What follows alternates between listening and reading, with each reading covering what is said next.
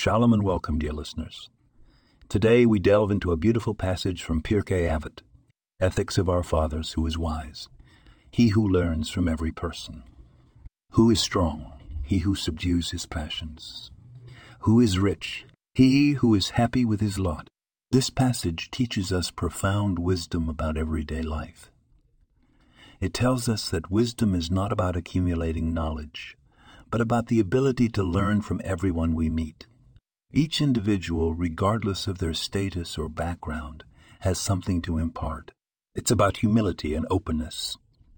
Strength, as per this passage, is not physical but moral. It is about self-control, the ability to master our desires and impulses.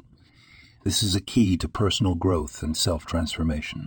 Lastly, riches are not about accumulating wealth, but about contentment. A person who is satisfied with what he has, appreciates his blessings, is the truly rich one. These timeless lessons from our sages guide us to lead a meaningful, balanced life. Let's strive to be wise, strong, and rich in the true sense of these words. May we find the wisdom in our daily encounters, strength in our challenges, and richness in our contentment. Remember, every day is a page in our book of life.